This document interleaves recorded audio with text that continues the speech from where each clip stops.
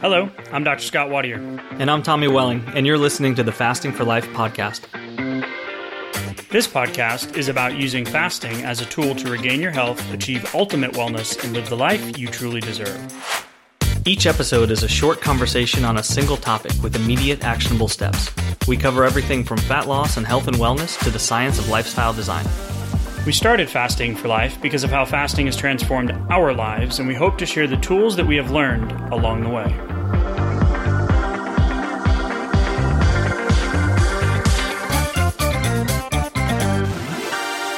Hey everyone, welcome to the Fasting for Life podcast. My name is Dr. Scott Wadier. I am here, as always, with my good friend and colleague, Tommy Welling. Good afternoon to you, sir. Hey, Scott, how are you? Doing fantastic. Today is going to be a great conversation because we are going to answer the listeners' questions. So we've compiled 5 or 6 questions that have come up over the last few weeks, and we're going to go over those and give you some insights and some context, some really great questions coming back from you guys. So just super excited to do that. But I want to start off today with mentioning that our next challenge event registration is live. And what that means is you guys need more information. So you can go to the show notes. You can click on the link that will bring you to the registration page and get you all of the information about the details on the next fasting challenge. Tommy, I want to highlight a couple of things, and then we're going to transition right into one of our listeners' questions. And this comes from Patty. And she actually is a success story from our most recent challenge that we did back in June. So it's really cool to see the overlap and these things kind of come to life in real time. So the next challenge is actually on July 25th. It is a challenge that starts on the 25th of July and goes all the way through the week to the following Saturday, the 31st. And I am super excited because our previous challenges that we've done, we've taken how many thousands of people through challenges now? It's just incredible to look back. But every time we do one, we want to level up the next one. We want to improve. We want to get the feedback. So we send out surveys and we listen and we question and we pretty much try to have a touch point with each and every person that's come through. And this next challenge is really cool because we've actually been able to level up the delivery. So instead of the results coming in 10 days, we can actually get you the results in 7 days. And some of you might be thinking, I have no idea what that means. That sounds like voodoo. So I kind of want to unpack it here and then use Patty's example and her question that she posed in our group to kind of unpack this for them. Yeah, what we've been experimenting with over the last few challenges and what we've been leveling up is within the actual format for the content, for how we deliver it, the touch points that we go through day by day, and the accountability that we've actually built into the whole program. So all those things kind of combined has taken it from a level of needing a longer amount of time to get amazing results for a lot of folks. To needing a little bit less time, which is really cool because I think that 10 days can be tough to kind of mentally commit to. So if you can make a mental commitment to a 7-day stretch to just, put preconceptions at the door, leave some baggage behind, open up your mind a little bit and just, set your schedule for the next 7 days instead of the next 10. We can show you some phenomenal things that are going to be really cool, really eye-opening for a lot of folks. And, we're seeing a lot of long-term results piggybacking off of what started right from a challenge. Yeah. So let's start with Patty's example, and then we'll move into her question that deals around with how do I plan for a vacation when there is no plan? Mm-hmm. So Patty, appreciate the question. We're going to end there, but I want to start with your first post from our last challenge, which was on June 7th, that said, almost quit before I started.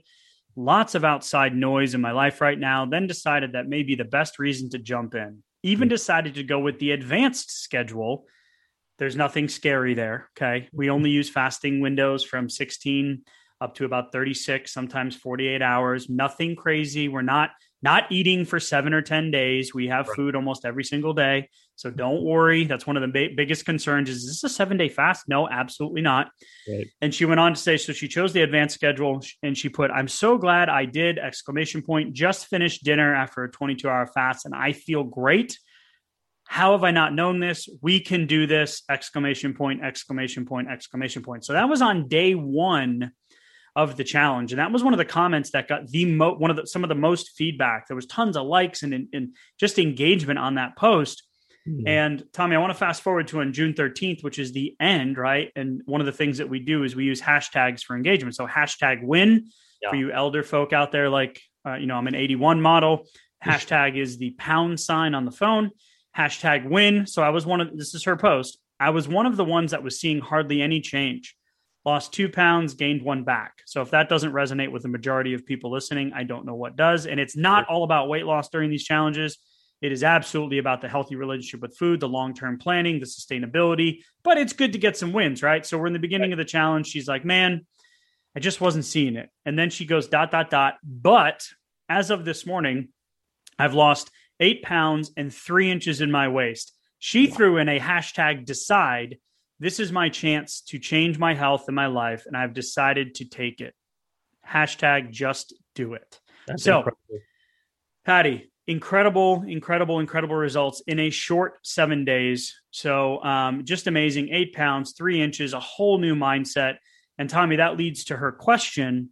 Now, giving an update on Patty, she posted in our group, how do I navigate vacation when I can't set a schedule? And she's lost 21 pounds since that faithful day on June 7th that she took the leap, even though life was crazy. Yep. And now she's, just over a month in and about to go on vacation. And I love her question. What do I do if I can't set a schedule? Yeah, because that's an important one because, what we're going for here is not flash in the pan. It's not about those 7 or 10 days.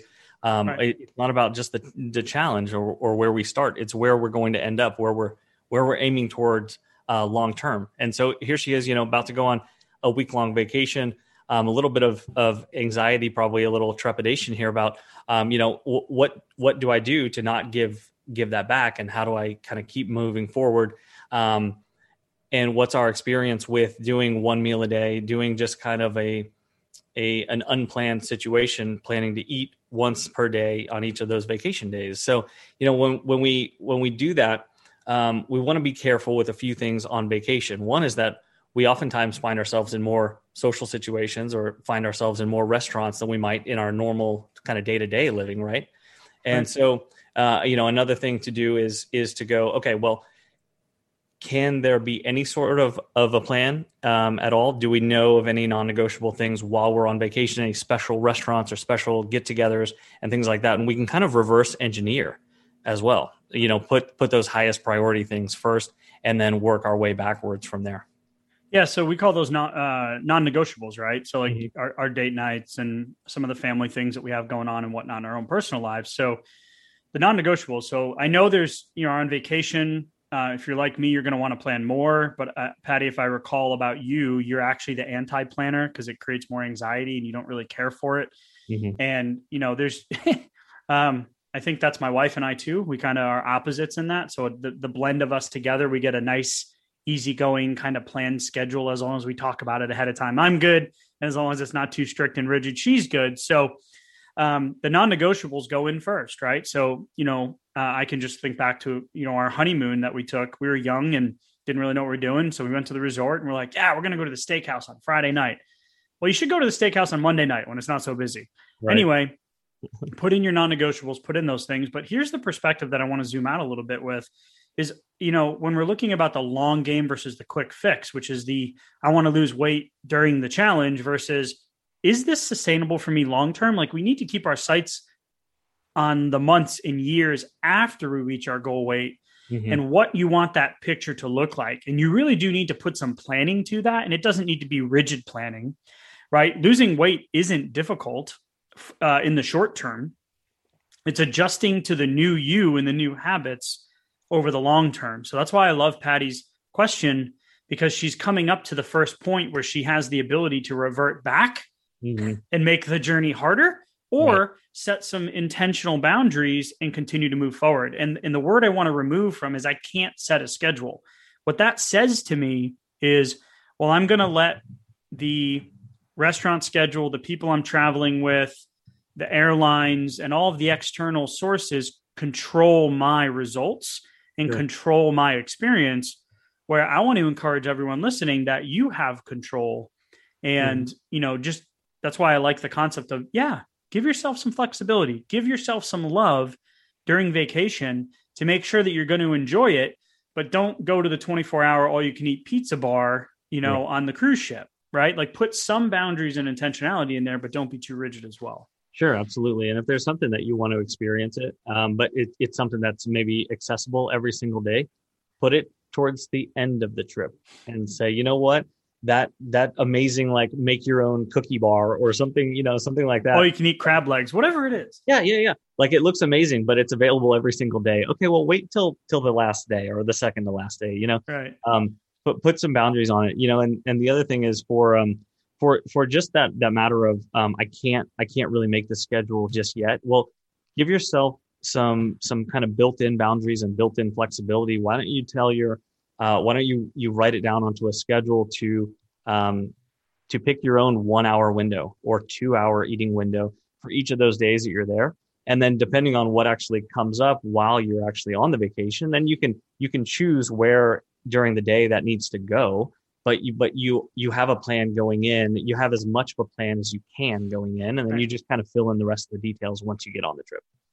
Yeah, and the last piece I'll say on this, Patty, and again, just kudos to you and congratulations to you and there's so many of you that we don't hear about your journeys Mm-hmm. until like you're already at maintenance or you're like, wow, I can't believe I'm doing this for 6 months and it's so incredible. So we get to see Patty on the journey and she's still on it with us.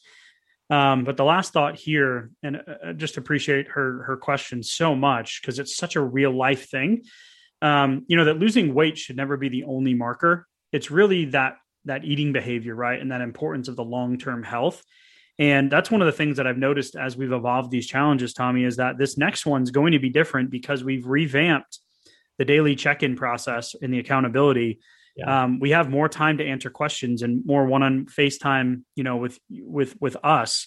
We've streamlined the content, like you mentioned, day-by-day reviews and worksheets. We have a couple new recipe packs that we're releasing for this next challenge, like a simple 5 ingredient pack and a keto one. And if you guys have been listening to us for a while, we don't subscribe to one way of eating unless there's a specific goal you're trying to obtain, like diabetes reversal or something like that. There's benefits of low carb versus, higher carb in that instance. But I really love, rounding out the conversation, with Patty's question is that, the way, you really see that long-term change is always by trying to level up your results and level up your experience. So you can't just have the scale as your only marker. You need to look at how much fun am I going to have on this darn trip? Yeah. Like, where's that balance point of, man, I'm going to enjoy the moment more than the worrying about, did I just gain fat or glycogen, which is going to be our second question that comes from Vicky, which is really great. Yeah, absolutely. It is. And one last point on Patty. Imagine the next time that you're planning the next vacation, how much lower your anxiety is going to be because of the control that you're going to get to practice and exercise during this vacation right here. Which is great because that's half the enjoyment of it is having the plan and then looking forward to that vacation. It's going to be so awesome. Just like day 1 to day 7 of the challenge or week 1 to week 5 of your journey. So It's cool. I love when this stuff kind of plays out. Absolutely. So we'll peek behind the curtain. Tommy and I get together and said, hey, we've got a lot of questions lately. Let's put them together. And then all these things started to align and we're like, oh, it's challenge week. Boom. Here we go. Perfect. Mm-hmm. What a perfect segue into Vicky's question, which is, yesterday I heard that after a fast, the weight that comes back is glycogen, water, fiber, and protein, but not the fat unless you eat junk food. What are your thoughts on that? Definitely a better way to think about weight fluctuations on the scale. There's a lot to unpack there. And I'm not exactly clear on the fiber and protein component, but I want to encourage you, Vicky, that no, you are not going to put on the weight that you just lost by going and having a meal and then weighing in the next morning.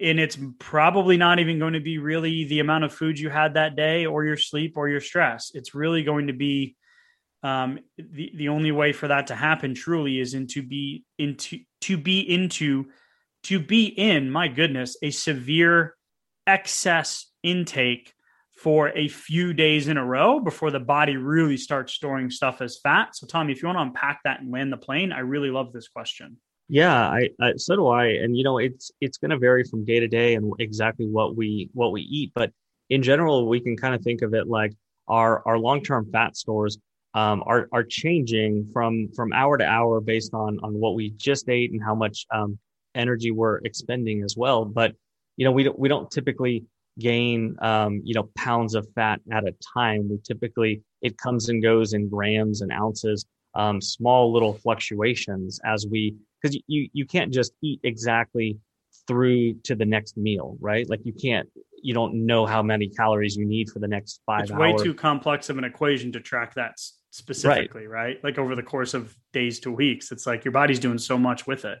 Yeah, and your body doesn't care exactly how many calories you're bringing in. It just says, okay, well, we can't get rid of this, so we need to store it as fat. And then when you start to deplete, your glycogen, you go through those, and you're in a little bit of ketosis. You can start to burn off some of those grams and ounces, and eventually pounds of fat as well. So so we're always in a state of fluctuation there. But the point for her question, I think, is that it is going to take time. It would take time of overeating, overconsumption, taking in more calories than you can actually burn through to start accumulating those ounces and pounds back as long-term fat stores. So not to be too concerned with minute fluctuations in the scale over the next couple of days afterwards, right? Yeah, and that's what she says too. Definitely a better way to think about the weight fluctuation. So most of it is going to be glycogen and water, but the consistency of the fast cycling, so stacking the fasts on varied fast times on top of one another is going to keep your glycogen low, which is going to allow your body to get to those fat stores more effectively. So it may take multiple days of excessive intake to increase body fat, but it's also going to take multiple days of staying on track to reduce body fat. So I love your perspective here, Vicky, and I love your question to the group because it really opened up kind of a broader conversation of how to look at it, but also physiologically what's truly happening. Unless you consume 3,500 extra calories on top of on top of it all, it's still not going to happen immediately. So I love the ability to have that flexibility and know, there are non-scale victories. And that's why I love the Patty conversation. Losing weight should never be the only marker. So appreciate the question, Vicky. Appreciate the perspective. What you just said there was consistency is key. And whether you're going to see good change or bad change to happen, it's going to require consistent effort, either consistently good or bad or consistently sticking to your fasting schedule and making progress on that way. One way or the other, choose your hard and choose which way you want the scale to move to. Yep. Love it. All right. Another question here coming in from Thompson24 ! This came in on June 9th from, thank you for the 5-star review, by the way, on the podcast. Will doing OMAD and walking every day help? I think I meant to say walking every day after work. And I just want to quote something here. It's called low intensity, steady state cardiovascular activity is the most ideal exercise for all human beings. Now that's a broad statement. Right. So is resistance training and weight training good for everyone? Yes. But building lean muscle and putting strain and stress on our muscles and ligaments increases our bone density. And, you can look at different populations, the level of activity of their elderly as they go into the later decades and their overall health metrics. And there's all these correlations, but low intensity, steady state cardiovascular activity is simply walking. So we did an entire, I think, episode, maybe an episode and a half recently on how beneficial walking is. So simply just walking 30 minutes to 60 minutes per day. And then you add on top of it, walking post meal has been shown to drastically decrease your blood sugar spike and then your need for your body to produce more insulin, which is what fasting really gets to the root cause of the weight gain and the weight loss resistance and the yo-yo dieting and all that kind of stuff, is getting to not just the calorie side of the equation, but also addressing the hormonal side or the controllers of the fat storage versus fat burning, which is that insulin and insulin resistance. So If you're new to the podcast and some of this stuff is like, what are these guys talking about? Go back, scan the titles, listen to some more episodes. If you want a basic fasting schedule, you can go to our website and sign up for a newsletter, thefastingforlife.com. You can get on our newsletter. You can get the Fast Start Guide, and it'll just show you a couple of basics and some different terminology that we use. Mm-hmm. But I really appreciate this question, Thompson 24 exclamation point, that yes, OMAD and walking can be a very good strategy for a ideal start to your weight loss or health journey. Yeah, OMAD is a phenomenal place to start because with one meal a day, right? I didn't define that, did I? Okay, good. Yeah, I meant to, and then I just skipped right over it. When you remove those snacks and those additional eating or feeding opportunities during the day, and even the breakfast and the lunch, you could literally go from 5, 6, 7, 8 insulin spikes per day down to 1. And put on top of that, like post-meal walking as a consistent thing. And we went through some of the numbers on that. We could see like a 15 to up to maybe a 30 or 40% reduction in the insulin load, depending on the situation and the intensity of the walking and all that kind of stuff. But that's phenomenal. So absolutely, I agree. Yep. Hey, y'all, I wanted to take a second and tell you just an incredible story about an amazing company that we've come across recently. And now they are a sponsor of our show. It's airdoctorpro.com. You can head to the website, use a promo code fasting for life to receive up to $300 off. But most importantly, my little guy, my 2-year-old, has not slept consistently through the night since he was born. We have tried everything you can imagine. He is our 3rd child. And we're just like, what is happening? So we have gone to great lengths, time, money, and effort to figure out how we can help him sleep.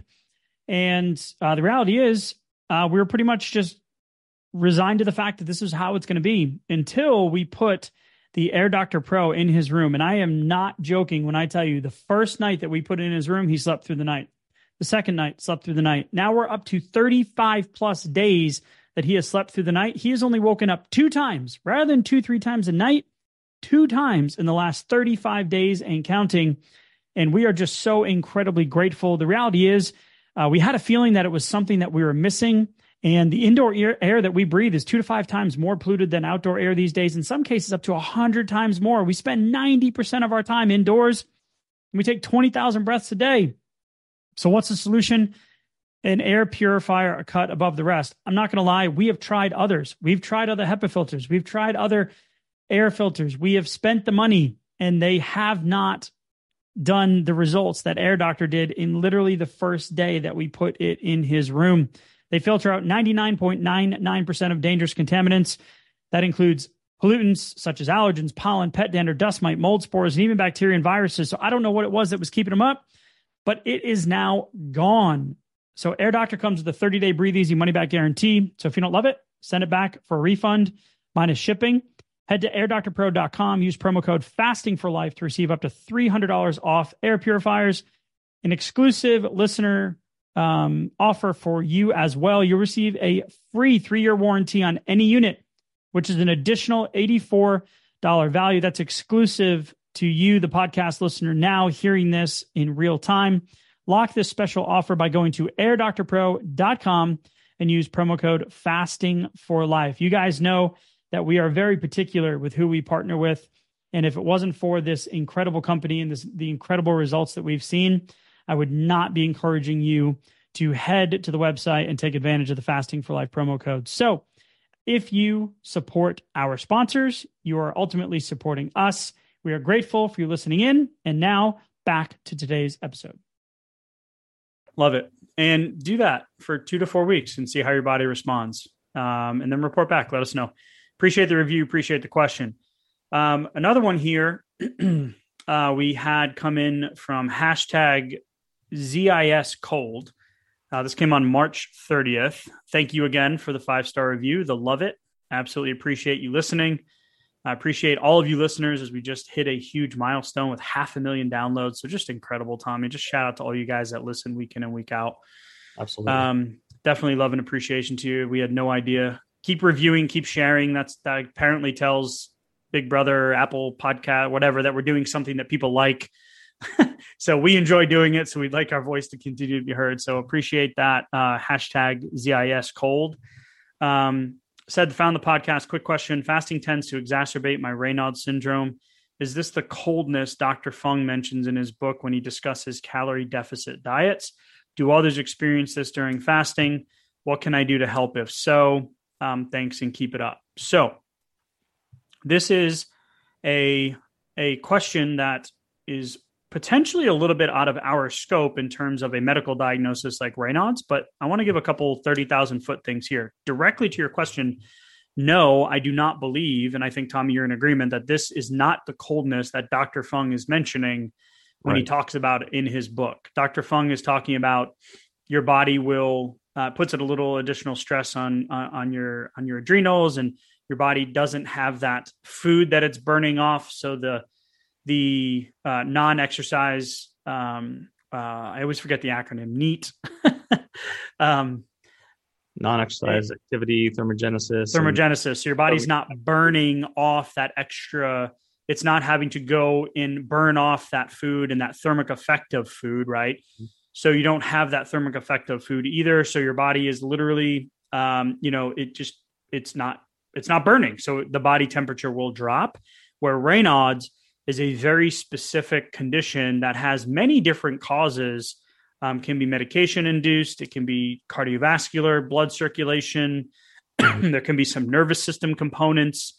There can also be thyroid involvement, all of these different things. So there's probably a big rabbit hole to go down there. But, have this question coming from someone that has it. My encouragement is there's really no additional harm done by fasting unless it's making it uncomfortable, where it's like, I just can't continue to do this. So, again, it's really that disease process of the blood vessels, which is really hyper responsive to colder stress. So your body temperature coming down, may be the thing that's triggering it. We have had a few people in the different fasting communities that I'm a part of where I've seen that things like this have actually improved over time. Mm-hmm. I don't know if you have any insight into that, Tommy, but I've seen it where I was like, yeah, my inflammation's down. I feel better. My circulation's better. My blood pressure's leveled out, those types of things. So my encouragement to you would be, first of all, no, it's not the cold that Dr. Fung's referring to. Mm-hmm. And what I would do is really focus on healthy circulation. So healthy, nutrient dense foods that will support healthy circulation. Maybe have a conversation with your provider, and just, get some more perspective. But also, if you really want to adopt fasting and you're seeing results, and this is the only thing that's holding you back, try to just gradually increase your fasting schedule to where, if you typically experience the symptoms at 20 hours, then just hang out at the 18 to 19 hour mark for a few weeks, and then add an hour or two over the next couple of weeks and just kind of see how it goes. Yeah, that's great advice. And to piggyback, where you asked if I had any support or feedback on there, or insight rather, the health of your cardiovascular system and your nervous system, all those markers that determine that tend to be there. We have reviewed literature that tends to show improvement based on fasting and fasting results. So bringing the weight down and utilizing fasting to improve those other blood markers tends to have an improvement on things like cardiovascular health and nervous system health as well. So when we look at insulin and the long-term effects of prediabetes going into insulin resistance and diabetes, those things tend to reverse or get better with fasting over time. And those are the same kind of things that could make those symptoms worse in something like Raynaud's or something else like that. Yep. So difficult question to answer. Might not be the direct answer that you were looking for. Hashtag ZisCold. But do appreciate the question. Hopefully a little bit of additional perspective. And as you and I, Tommy, have started in the realm when we first started down the fasting pathway, relying on Dr. Fung's experience as well, has been, a game changer for us a couple of years ago when you stumbled upon fasting and then shared it with me. So let's move on to the last question today. And this kind of goes with the question we answered as well as about OMAD. And this question is from Lindsay, Linsey Fox. Lindsay Fox. And this came in on May 18th. Again, thank you for the 5-star review. She titled it Inspiring and Insightful. So thank you so much for the positive feedback. And there's a little bit of backstory here, how she found fasting and kind of came to fasting in a position where it's like the only lifestyle change she hadn't tried due to some health related issues and losing the same 5 to 10 pounds, which is so relatable for so many people. For some people, It's more, some people it's 20 to 30. But after listening, she started to do the 24-hour fast and started reading the books by the aforementioned Dr. Fung, and surprised how easy it was, feeling less bloated, looking forward to the future. But the one nagging question was, she outlines the fact that counting calories doesn't work. Well, it does work, but it only works for, half of the equation. We need to take into the insulin side of the equation and the hormone side of the equation, right. Where if you have some insulin resistance, it's more difficult. And the concern comes from, but if I'm only eating one meal a day, am I getting enough nourishment for my body? Mm-hmm. And she tried logging OMAD in MyFitnessPal, and she even admits that habit's really hard to break. Right. And it wouldn't even register because she was under 1,000 calories. So is it safe to eat less than 1,000 calories every day? So there's a lot to unpack here, Tommy, but I really like the question. Yeah, so do I. And, I had the same thoughts, the same concerns when I started. Agreed. And I mean, honestly, it's what kept me from just intuitively figuring out fasting for all those years. It was like, no, well, I need to get these certain number of calories, and I have an exact number that I'm trying to hit here, right? And that's the number for me. And there should be enough of a calorie deficit to actually lose weight over time. But that didn't work, and it turns out that's because as we get insulin resistant, the equation of it changes, and depending on what we're eating, the way our body actually treats those calories changes too. So, to more directly get to the answer here, when we are looking at something like a 1 meal a day, like an OMAD, it's not about getting in a maintenance number of calories every single day. It would be to get in the proper nutrition that we need while also maintaining a calorie deficit that's going to allow us some time to pay back some of our caloric debt that we've accumulated over time. So if you have 20 pounds to lose, there needs to be some time to actually burn through those calories that we've stored as long-term fat. So that is going to take some time, but this also is not about just having 1 meal a day or just having 1,000 calories, forever, right? Yeah. And so I always like to use the example of the longest ever recorded fast, 380 plus days, right? So, taking a multivitamin, and that opens the conversation about, well, what about those essential amino acids or essential omega acids or, things like vitamin D. So taking a multivitamin plus eating a nutrient dense plate. So this is something, a rabbit hole I've gone down recently, Tommy, when we talk about the insulin friendly lifestyle, right? Mm-hmm.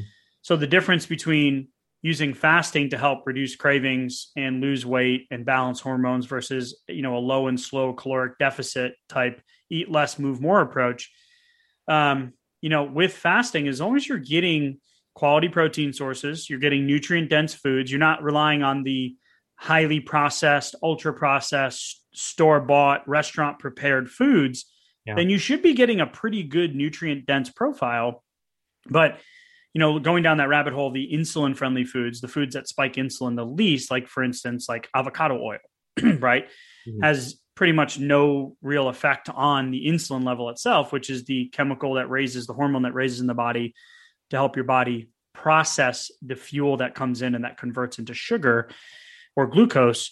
So the reason I bring up nutrient density is as long as you're, let's say taking a multivitamin, eating a balanced plate. We don't eat a lot of fish in this family. My wife doesn't like it. So I always supplement with fish oil, never mind for the cardiovascular benefits and the brain benefits, but for the anti-inflammation benefits. Mm-hmm. So I will typically personally do a vitamin D3. I'll do a fish oil. I'll do a multivitamin, and then really just focusing on making sure I'm getting a lean quality protein source, fruits and veggies, and, any non-refined, like more natural sources of carbohydrates, like sweet potatoes, brown jasmine rices, those types of things. Yeah, great points. And I think to round out the discussion, it's okay to use OMAD strategically. Like it's okay that it doesn't have to be every single day. I do dinner every single day with the exact same meal, right? Like the body loves to be in a state of comfort, a state of homeostasis. So, I mean, we get used to anything, even if you do the exact same exercise regime or anything else, you're going to become very efficient at it and become accustomed to it as well. So mix things up. Do some shorter fasts, do some longer fasts in there as well. And OMAD can just be one of the tools in your tool belt. And that's exactly where the challenge actually came from, is developing those different tools that you need in your fasting tool belt to get past just the 1 meal a day level, get to the next level and keep going towards long-term results. And that gets us back to Patty, where, now she's in this position planning for her vacation. And that's going to take some long-term tools that she's gained over the last month or so. Kind of what does maintenance look like at the end? Well, how do you want to, my dad always says this analogy, there's more than one way to skin a cat. I don't know what that means or where that comes from. And whenever I bring it up, you always cringe. Then I always say, man, I need to Google that or stop saying it. But you can get there a bunch of different ways, right? So doing OMAD as a weight loss strategy, fantastic. Going past OMAD for short periods of time and then coming back and having days with more food, fantastic. Balance plate, multivitamin, getting some movement in. I really like how today's Q&A kind of rounded out with the different perspectives on the short-term scale wins and then the long-term vision. So, all right, Tommy. So with that being said, I want to wrap up today's episode. Such great questions, such great conversation. We got to talk about the challenge that's coming up, which we're excited about. We're going to be delivering that on July 25th through the 31st. You can go to the show notes, click the link. You can go to our website, thefastingforlife.com, for more information as well. Tommy, as always, thank you, sir. And we'll talk soon. Thank you. Bye. So you've heard today's episode, and you may be wondering, where do I start? Head on over to thefastingforlife.com and sign up for our newsletter, where you'll receive fasting tips and strategies to maximize results and fit fasting into your day-to-day life. While you're there, download your free Fast Start guide to get started today. Don't forget to subscribe on iTunes, Spotify, or wherever you get your podcasts. Make sure to leave us a 5-star review, and we'll be back next week with another episode of Fasting for Life.